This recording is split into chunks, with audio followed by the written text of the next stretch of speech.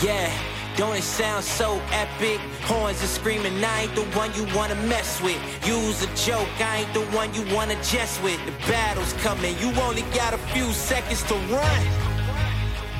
Yeah.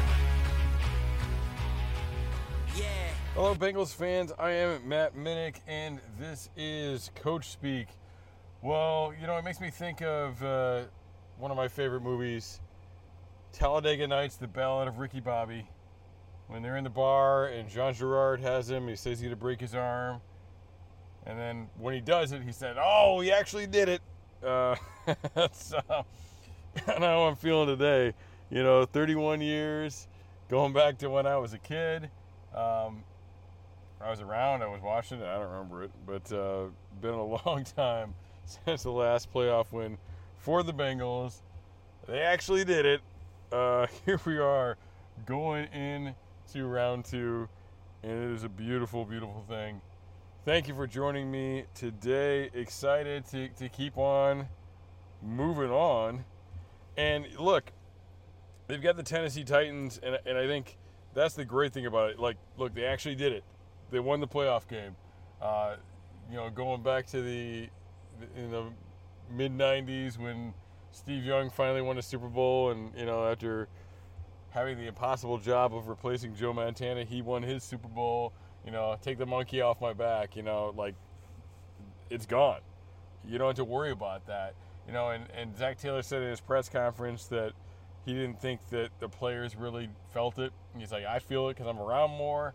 But yeah, we talk about this stuff all the time. They love to talk about it on ESPN, but it has nothing to do with those guys. A handful of them were around in 15, but they weren't around for 30 years. Most of these guys were not even born. We got guys in their early 20s on this team. Jamar Chase is like, what? What are you talking about? Y2K? I never heard of it. But anyway, so that is off their back, and I look at it kind of like the Tennessee Titans game last year, where some of you loyal listeners will remember that I predicted that victory. I do not make predictions very often. I've usually got to be pretty confident to make a prediction, and even though I don't make it for no reason though. So it's usually something where it surprises people, but I still feel really good about it. And that was one of those situations. And what happened was that morning, I think it was actually happened like live on the podcast where we found out that Michael Jordan was going to be ineligible. And Michael Jordan was the last of the day one starting offensive linemen. Did I say ineligible? I meant hurt. Anyway, he was injured. They were all injured. The entire offensive line from day one was injured. Obviously, they lost Su'a-Filo at the beginning, but then like the other four guys were all gone that week. And I just started laughing. And I told John Sheeran, I told Anthony Cosenza, I said, like, they're going to win. Like it's crazy, but they're going to win. And now, people are going to see that as a negative of Michael Jordan. But it's not. It was just like, sometimes you just have your back so far up against the wall that it takes all the pressure off. And that was one of those situations where it's like, you know what, the biggest thing with this team is the offensive line. They got a completely new group of offensive line. All their offensive linemen are hurt. Sometimes things can get so bad that it makes it good. Where you can just go out there and be like, nobody expects a damn thing of you. Whatever. You know what I mean? And I think I kind of see it that way for the Bengals this week. Like, just go out there and YOLO. You know what I mean? Like, nobody thought you were going to be here. Nobody thought they were going to be in the playoffs. People thought Zach Taylor was getting fired, in like, before Halloween. And, now they're here, and they won the game, and nobody thought they were going to do it. And now they're playing against the number one seed. They're traveling to the number one seed in the playoffs. You got nothing to lose, brother. You know what I mean? Like, you got nothing to lose. So I see it in a similar way. I think they got nothing to lose. Just go out there, be loose, have some fun, and we're a good year ahead on the rebuild anyway. You know what I mean? Like, you can't take it for granted and assume they're going to be there every year, but again, they weren't supposed to be there. So go out and have some fun. you know? So that's a little bit about the Titans. We're going to get back to them later on, but I want to talk about some other things that Zac Taylor said in his interview. First of all, he commented about how I just kind of alluded to people that didn't think he'd make it around. He said, look, I'll be honest, I wouldn't be here if this is another organization. You know, they gave a game ball to Mike Brown. We give the Brown family a lot of crap.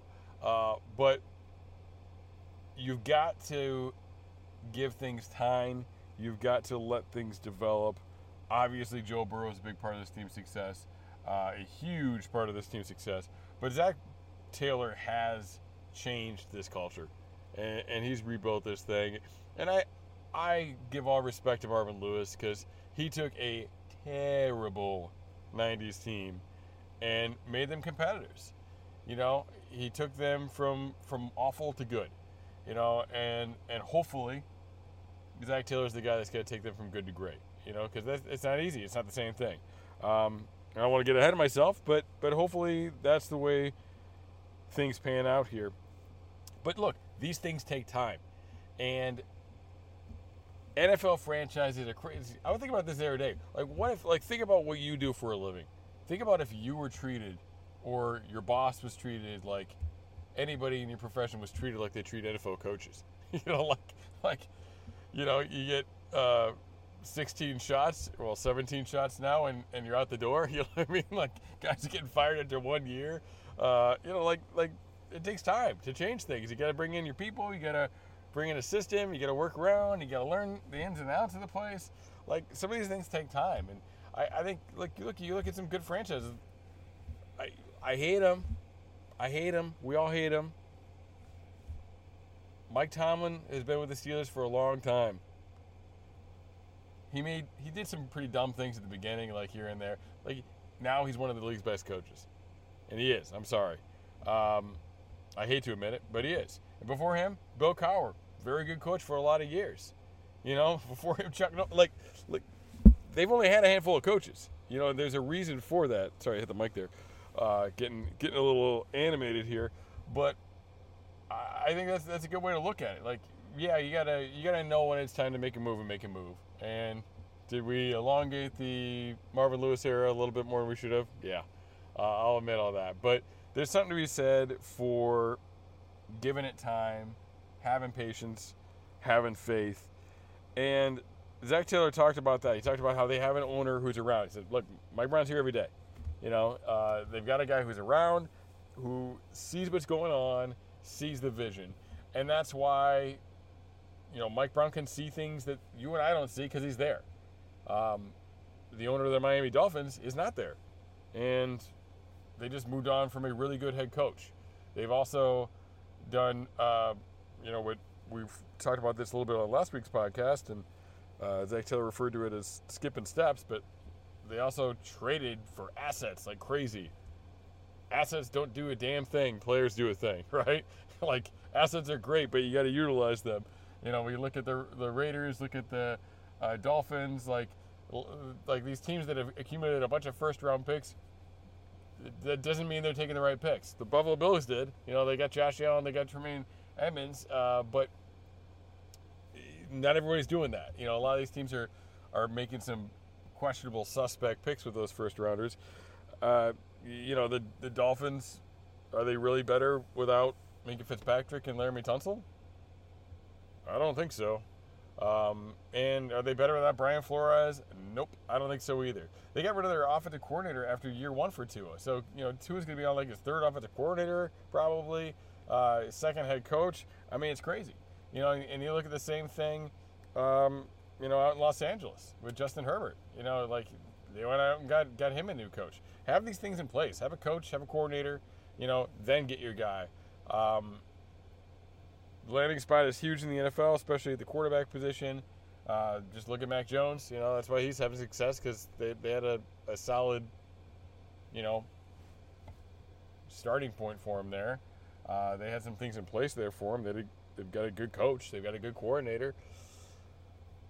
And, yeah, I mean, look, it's such a me first, get out of my way, now, instant gratification business. And it's just stupid. It just makes no sense. Like, you got to chill. You got to relax. Like, NFL owners need to stop acting like toddlers and give dudes a chance. That's what they need to do. There's other things they need to do too. I mean, there's, definitely some other issues going on with NFL owners and who they hire and why they're making hires.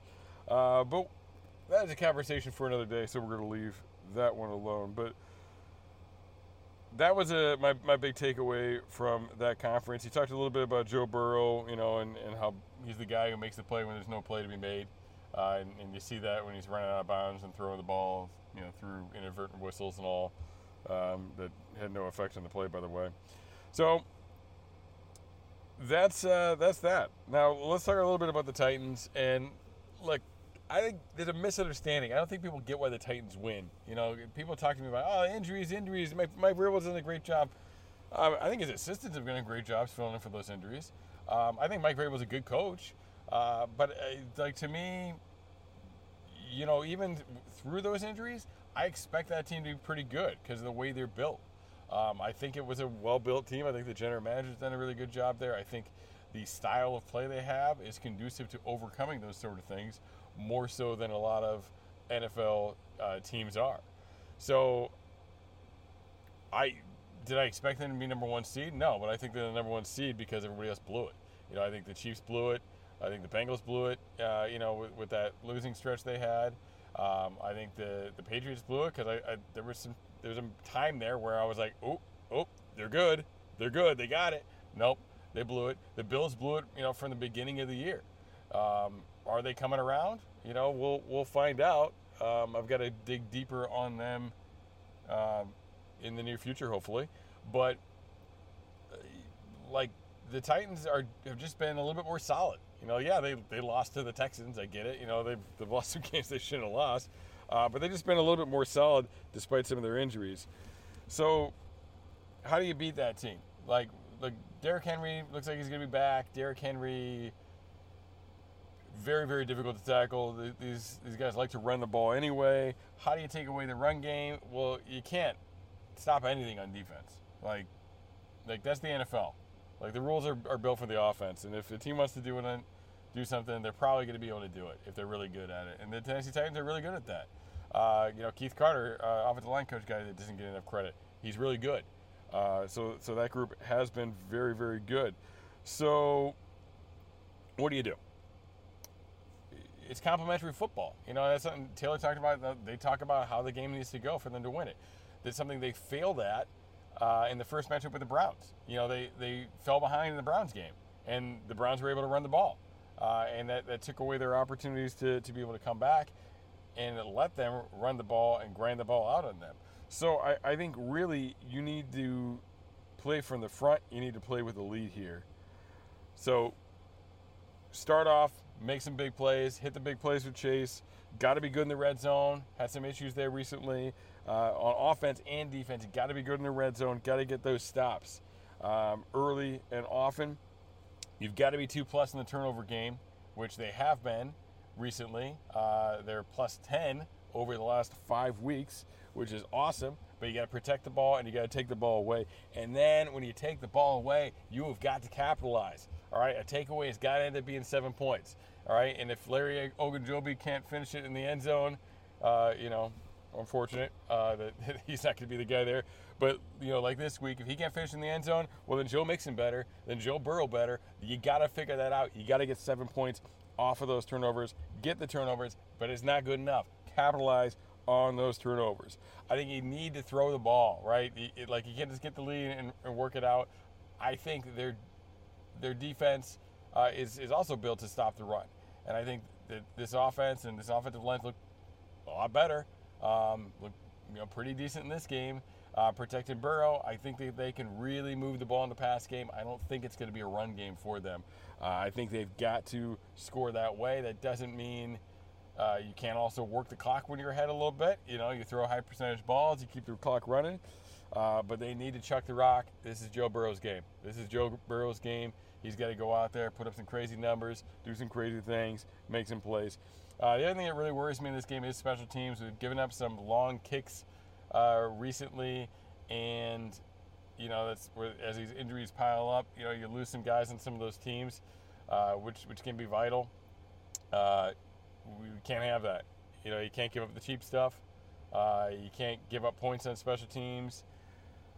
They've gotten lucky with some penalties that have been called on some of those things, but that's definitely a big-time concern for me. So, I am Matt Minnick, looking forward to the week, looking forward to the matchup, seeing round 2 of the playoffs. Holy crap, here we are.